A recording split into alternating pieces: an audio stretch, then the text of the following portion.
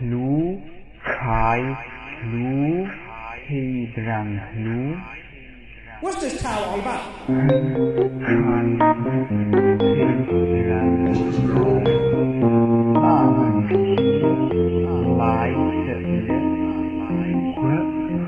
What's this towel all about?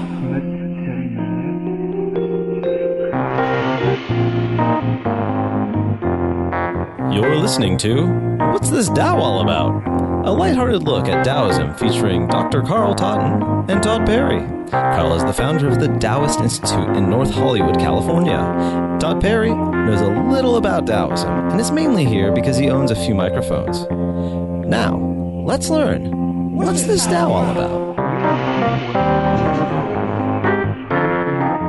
Hello, everybody, and welcome back to the What's This Tao All About. My name is Todd Perry with the great Dr. Carl Totten. Howdy, howdy. So, on today's show, we're going to discuss Taoist morality, and we're also going to discuss Taoist morality and ethics and Chapter 28 of the Tao Te Ching. But before we get into that, we've been doing this show for just about 4 years. We've done probably 30 hours of audio discussions here. There's never been an ad on the show. We've never done any kind of donate button, anything like that. It's been a labor of love. But at this time, you know, we're just doing a little thing where we're passing the plate around like they would in church for anybody who wants to help support the show. And what you get is, if you give us a $15 donation, we're going to give you a episode. And I believe the episode's going to be about like kind of Taoist idea on building your own personal skills, and then 2 chapters of the Tao Te Ching. You're going to get that show. Now, if you give $35, you get the bonus episode, and you're also going to get 3 guided meditations by Dr. Carl Totten. And about how long are these meditations each? Each one is about 30, 35 minutes. Okay. Something like that. Okay. You're going to get the guided meditations. And so to do that, you could just go to our website, whatsthisdao.com. There's a button on there that says donate via PayPal, and you can just click right there and throw us a couple bucks. Because what happens is this show does cost some money to run. We've got website, we've got a whole bunch of people to download the shows. We've got bandwidth, we've got the website, we've got the time it takes to prep things, which we could be working on our professional things, but not. We're focusing on this because we love it. But after all these years and all this time and effort, we figured it would be cool to give people an opportunity to support us spreading the message of the Tao worldwide. Got a floor full of equipment here, too, right now. That could use an upgrade. Well, soundboards and yes. all kinds of things. Oh, yeah. Wires all over the floor. I know. We need to simplify how we... I said we need to go wireless, for one thing. Yes, yes.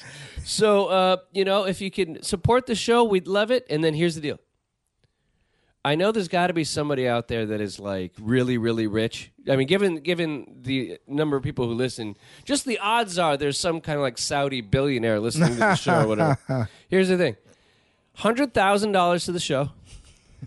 It will give you naming rights. How's that? So it's like, say, like the T-Mobile Arena in Las Vegas. This will be the T-Mobile Taoist Temple. I used to work in radio, okay? I know how you can slap a name on anything. The that Taoist, you can. Yeah. So anyway, thank you so much for anybody who wants to donate. And this is going to go on in perpetuity. We're going to have that donate button up to raise some funds for the show and to support our efforts. So, I feel like the Joel Osteen of Taoism now. Yeah. Right now, there is somebody out there that has a disease. Now, if you just give... You're going to gain favor with the Lord, with the great Tao, and it's good karma. So we had a great listener email we got recently, and the listener had a question on Taoism and ethics. It says, Dear Todd and Dr. Totten, hi, I have to say I love the show, and I've learned a lot from it. My question is whether Taoism adheres to the idea of moral relativism. I get this from the Tao Te Ching, in which Lao Tzu criticizes the creation of categories of thought and action. What are your thoughts? Thank you. And so, real quick, for people who aren't sure, the idea of moral relativism is the idea that there are no universal or absolute set of moral principles. So it's like if you read the Bible, it says, thou shalt don't do this. Thou shalt don't do that. Eating lobster is an abomination. Things like that. So there's kind of hard and set rules. This is right. This is wrong. There's no kind of gray area towards it.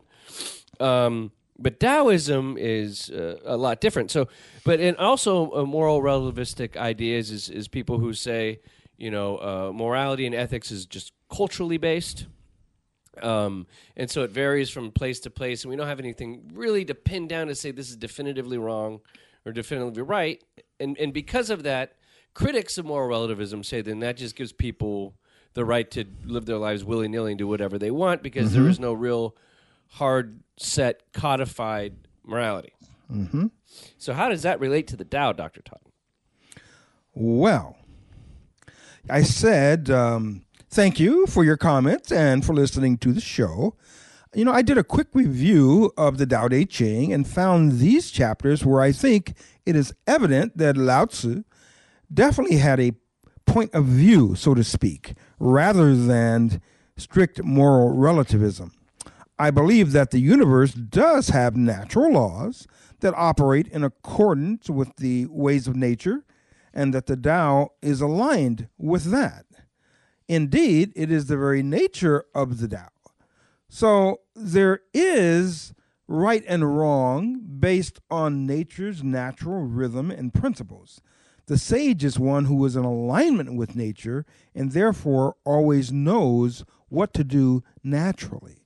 You might say the sage's instincts are aligned with that of the Tao, and so without being told, don't do this, don't do that, the sage, the wise person, the awakened being, naturally is inclined to do the right thing because doing the right thing is in alignment with the Tao of heaven, the way of nature, one might say. So I say a Taoist is curious and relates to others with curiosity and a desire to know more. That in turn leads to compassion and understanding. Such is the nature of the Tao. Thank you. And then I gave him a whole bunch of samples from the Tao Te Ching to kind of illustrate what I was talking about. Okay. Where Lao Tzu definitely expressed a point of view. Okay.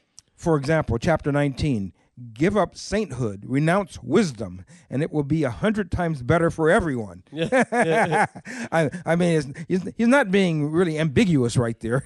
Yeah, the funny thing is it's kind of funny, right? It's like Lao Tzu's kind of like saying, get off your high horse. And the world's going to be a better quit, stop preaching at me, buddy. Yeah. Where are you coming from? Yeah, give up kindness, renounce morality, and men will rediscover filial piety and love. Give up ingenuity, renounce profit, and bandits and thieves will disappear. Right. So I mean, he's being very plain here, right? These three are outward forms alone. They are not sufficient in themselves. It is more important to see the simplicity, to realize one's true nature, to cast off selfishness, and temper desire. I mean, he's being pretty straightforward there. Right. Chapter 24, he who stands on tiptoe is not steady. He who strides cannot maintain the pace. He who makes a show is not enlightened. He who is self-righteous is not respected. He who boasts achieves nothing. Yeah. He who brags will not endure. According to followers of the Tao, these are extra food and unnecessary luggage. They do not bring happiness. Therefore, followers of the Tao avoid them. Yeah. So, it's interesting because it's not saying don't do that. Like, if just to compare it to Christianity, it's like Christianity's like, don't do this or else you're going to be punished by God, right? You're going to burn in hell, etc. The Tao it's a bit different because it's not saying saying hey, if you're a braggart, you're headed for a fall, right? It's like there's natural reactions to your behavior. Right. It's not saying don't ever brag, right, or you're done, right? It's saying like be tempered in how you approach life, and have an idea that again, like yin and yang, there is a place for a little boastfulness in this world, a little bit. Right time, right place. Don't be over the top. Exactly. Right? There's a right time, right place for almost every type of behavior. Almost everything. Even like violence. There's a place for everything inside the Tao. Chapter 27. What is a good man? A teacher of a bad man. What is a bad man? A good man's charge. If the teacher is not respected and the student not cared for, confusion will arise, however clever one is.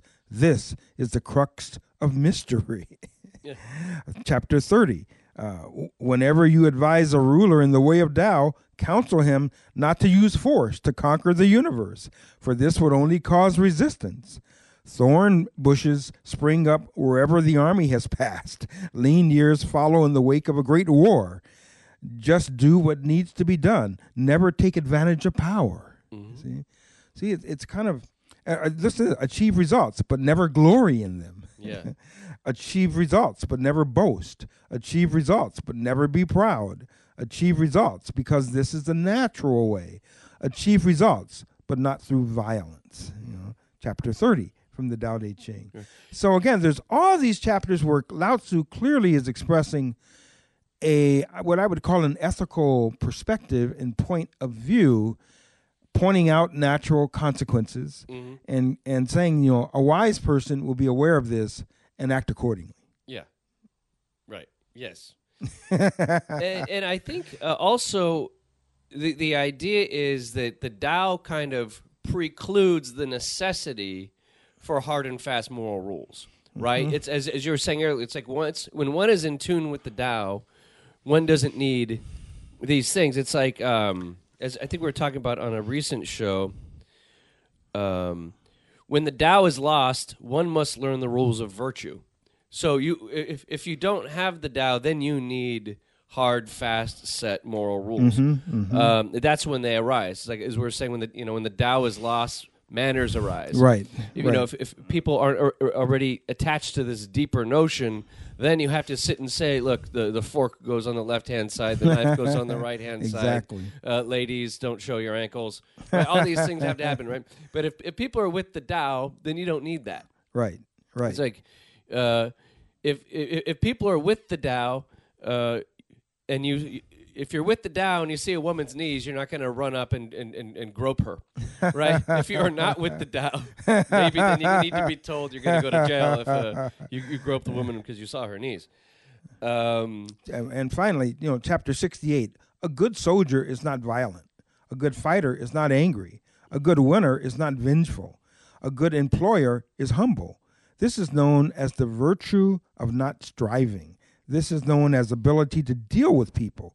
This, since ancient times, has been known as the ultimate unity with heaven. Wow. Yes, the ultimate unity with heaven. That's big. So there you go.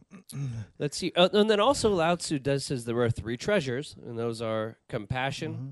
frugality, and humility. And humility, yes.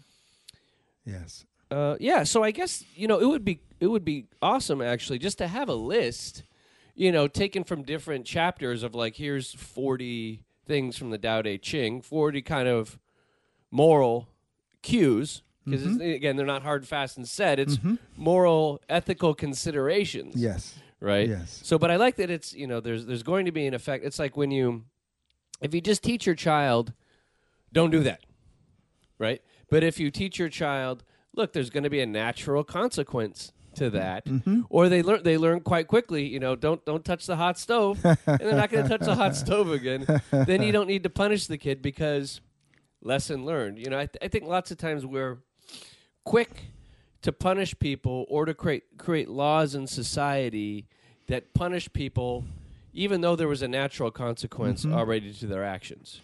I remember something I once heard about how the Hopi, the indigenous Hopi, instruct and correct their children. If a child is doing something that's not correct, may lead to harm for them or someone else or something like that, the parents will take the child aside and quietly explain to them, this is not the Hopi way. Uh-huh. This is the Hopi way. This is how we are basically in alignment with nature, we see things like this, and therefore we act like that. Uh-huh. And the way that you were doing is going to lead to these outcomes. That is not the Hopi way. Oh, that's great. Isn't that beautiful? I should use that with my child. This is not the Hopi way. And they'll be like, Dad, we're not yes, we are. 23andMe. We found it out. This is not the Perry way. Yeah. Well, it's funny. My family, they always said we're part Cherokee. And my sister did a 23andMe. It's like, nope. English. Oh, there goes that one. Yes, nothing else. It's a real letdown. I had my Elizabeth Warren moment. You know? Oh, my goodness. Yeah, so hopefully, and you know, and just to put a button on this, I think, you know, these Taoist concepts of morality are great because it's a lot more subtle than a hard, fast rule. You know what I'm saying? It allows for more personal growth almost when you're making kind of deeper, more subtle moral considerations about things. Mm-hmm. And, you know, and again, always go back to, you know, it's as a Taoist, you're doing good when nobody's watching. Right. Right? If people from an Abrahamic religion, it's like, well, I did good because I want to please God. Mm-hmm. I feel like there's something morally superior to doing something good when you don't think anyone is watching. You know, that difference versus between fearing. You know, the intrinsic motivation versus the extrinsic. Yeah. You know, we're doing, you know, one, like you said, you know, one is doing things because some outside standard is watching and judging, as opposed to one being in touch with the Tao, with nature, and one's own internal intrinsic nature, and therefore doing the right thing because that's the way to do things. Yeah. You know, doing the wrong thing would break the harmony of oneself and one's connection with nature. Therefore, why would one do that? Yeah. It was funny. It was an interview with I like the Penn Jillette from Penn and Teller, and he wrote a book on atheism. I think it was called God No or something like that. I forget, but he said they go well, you know, you're an atheist. How do you have any morality or whatever? And he goes, you know, I've raped and murdered all that I've wanted today. And I haven't wanted to rape or murder. It's a joke, but it's, you know, yeah, he gets the point across. There's something to it, right? But also, you know, I keep thinking about this. Again, when they do studies within the animal kingdom, there's a morality in the animal kingdom. You know, when people say that, you know, again, where does morality come from? If it's relativistic or whatever, but I think there's almost a genetic breeding of a type of morality because, like, you know, within dog packs, they settle each other out real quick. You don't act right, you know. And it's also tribally, we've evolved to have a certain type of morality because, you know, if you have a tribe and one guy is stealing people's stuff or whatever, then he's going to get cast out of the tribe. Yeah. Ostracized. Yeah, you're going to get ostracized or killed or what, you know, it's like within monkeys. They have the one monkey that's acting up, they put on their boots and they take care of him, right? There's a certain survival. This is not the monkey way. Yeah, so I mean there's already an ingrained kind of evolved morality within parts of the animal kingdom, and I believe within humanity too, because even if you look through kind of all of human history, the same basic ideas have been present. You know, don't kill somebody, don't steal their things. You know, yeah. So, and also the common good. You know the old saying about how the rising tide lifts all the ships. Yeah. Yes, and therefore it's probably useful that everyone in society receive some support.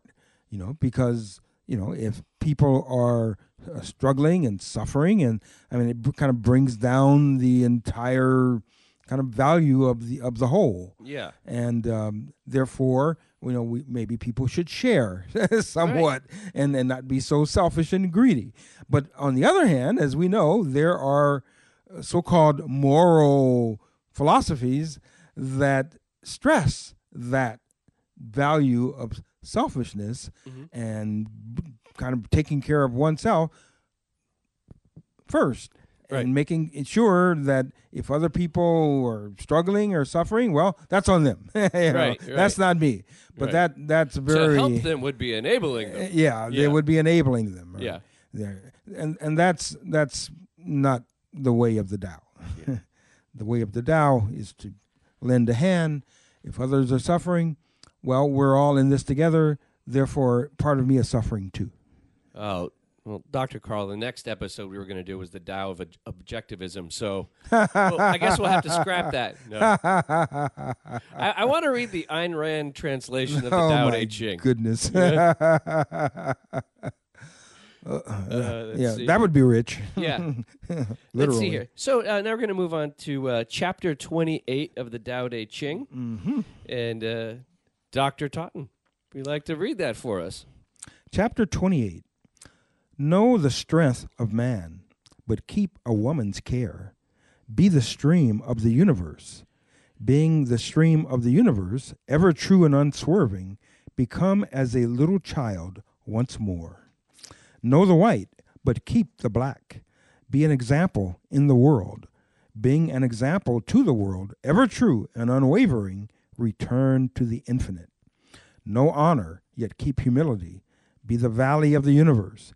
Being the valley of the universe, ever true and resourceful, return to the state of the uncarved block. When the block is carved, it becomes useful. When the sage uses it, he becomes the ruler. Thus, a great tailor cuts little. Beautiful. That Lao Tzu, he had a way with words, didn't he? Yes, he did. Yes, he did. So, some of my thoughts about that, in this chapter, Lao Tzu seems to be guiding us to blend seeming opposites into one cohesive path. When he says, know the strength of men, but keep a woman's care. Know the white, but keep the black. Know honor, yet keep humility. I think that often people, in an attempt to define themselves, identify with one defining characteristic that they adhere to while neglecting its complementary aspects. This produces an incomplete picture and an incomplete person. It would be like yin without yang, fixating oneself into a position of rigidity without appropriate options when things or circumstances change. Mm-hmm. And returning to nature and to our original nature, be the stream of the universe, ever true and unswerving, he says. Become as a little child once more. Return to the infinite and be the valley of the universe. Return to the uncarved block. That is our original nature with infinite possibilities waiting to unfold. When the block is carved, it becomes useful. When the sage uses it, he becomes the ruler. Thus, a great tailor cuts little, but is open to see and utilize the myriad possibilities of the block, using them in the right proportion, at the right time, in the way most in line with nature and the Tao. See, so you might say, to me, it's like having the right perspective allows one to have an intrinsic understanding of the right action at the right time in the right proportion, and abstaining from that at the wrong times, or when the flow of yin and yang. I often talk about a wave. A wave goes up and it comes down. There's things to do when the water is high, and there's other actions required when the water is low. But when the water is low, you don't keep doing the things that were appropriate when the water was high, Yeah. and vice versa. So having this flexibility to change as circumstances evolve and grow and change is part of the seed of inner wisdom that a follower of the Tao seeks to cultivate.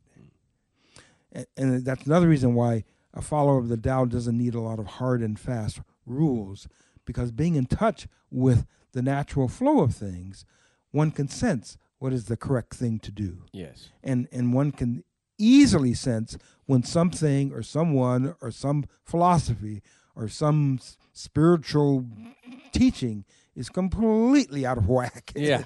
Yeah. I mean, it hits me like a thunderclap over the forehead. When I hear and see and read some things that people believe, I go, this is not the Tao. This is not the Hopi way. I was reading this, and it's kind of it's the first line. It's like, know the strength of man, but keep a woman's care. And it was kind of like, it's almost a weird way. It's like Lao Tzu saying, don't be a meathead, right? Like, don't be. I just think of like Arnold Schwarzenegger walking around saying, "Don't be a girly man." But yeah, it's like with all with all the talk now about toxic masculinity, for example. Yeah. And right there, Lao Tzu is saying, no, don't do that. It's true. Yeah, all way back then. Yeah, you just would have listened. 2,500 years ago, he's saying no. Like you said, don't be a meathead. What's wrong with you? Right. Exactly. We all have the X and Y, chromosomes, it's a part of our nature. In fact, the stronger part, as we know, is the feminine part, right, in nature. Yeah. And so, which is it's set to receive. It's an opening. It's receptive, because if we aren't receptive, we can't grow. We can't learn. We can't adapt. We can't change. Mm-hmm. And so, the Taoist position has always been really aligned with that of the yang, what's sometimes termed, the more feminine way of aligning oneself with nature. Because if we can receive and adapt and change and be responsive, we can grow. Yeah, nurturing. Yes. And also, I was picking out here. It says know the white.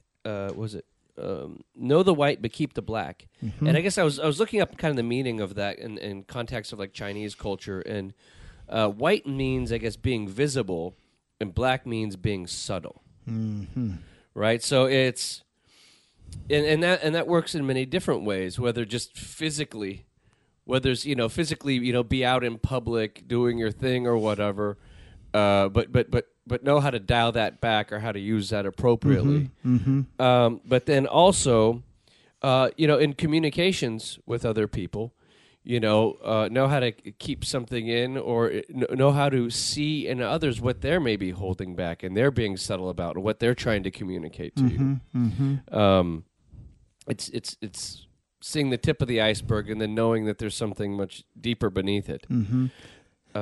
It's really being attuned, yes, and sensitive, yes, and here in, I think, modern kind of American culture, that alignment, attunement, and sensitivity, I think, is under threat.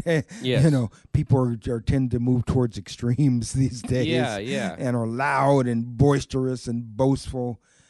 The exact opposite of being attuned and sensitive and measured.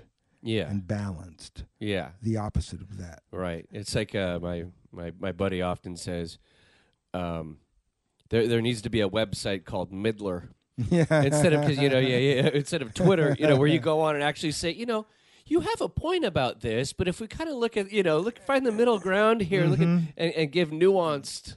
Right. See, have nuanced takes. Is it this bad, this good, this, these people are all terrible, and these people are out to get us, and all this, Yeah, these people want to ruin the country. Yeah, we're pretty strident these days. Yeah, and it's it's, in media, the way media is, and social media, it's all kind of creating this thing where it's like you'd figure as humans evolve and you get all this technology, maybe we'd become more subtle or more thoughtful. It's like, no, we're just becoming real obnoxious and annoying. Remember, Lao Tzu said that the great leader, the great ruler, is the one you barely know is even there. Right. How different from our current circumstances. Yes, yes. And then just to finish this off here, they have the great last line, which is a great tailor cuts little. Yes. And I don't think that's so much saying that he doesn't take much off the fabric. It's that he makes 3 snips and he's got it right. He's done. And he knows exactly what to do. He's done. Like the old, I probably mentioned this before, one of my favorite stories is the great Picasso thing where guys having dinner with Picasso and there's like a bar napkin there. And he says, could you draw me something? So Picasso in 30 seconds gives him gives him the drawing, and the guy says, "Oh, thank you so much." And Picasso says, "That'll be $30." And he goes, $30? That took you that took you 30 seconds to do." And he goes, "You know how much work it took me to figure out how to do that in 30 seconds?" Exactly. Very much the case. Yes. Such is the way of the Tao. Yeah. Oh, and then also I had written down, it's like Taylor cuts little, and it's like a great writer. Hunter S. Thompson always says, "Never a wasted word." That's right. A great communicator can say things brilliantly and simply. The smartest people can put that, like, as an advertising copywriter, lots of times I'm like, here's this concept. How do I say it in 5 words? Mm-hmm. And it's the toughest thing to do lots of times, how to convey this in 5 words and make it impact people. Or what we say, the subway pitch. If a whole bunch of people are running through a subway station, mad, focused on what they're doing, what could you scream out real quick and get everybody's attention and have them focus on your idea? And so I think I see that as it's like I often think a great word is pregnant with meaning. yes. And you only need 1 or 2, and you give birth to the idea.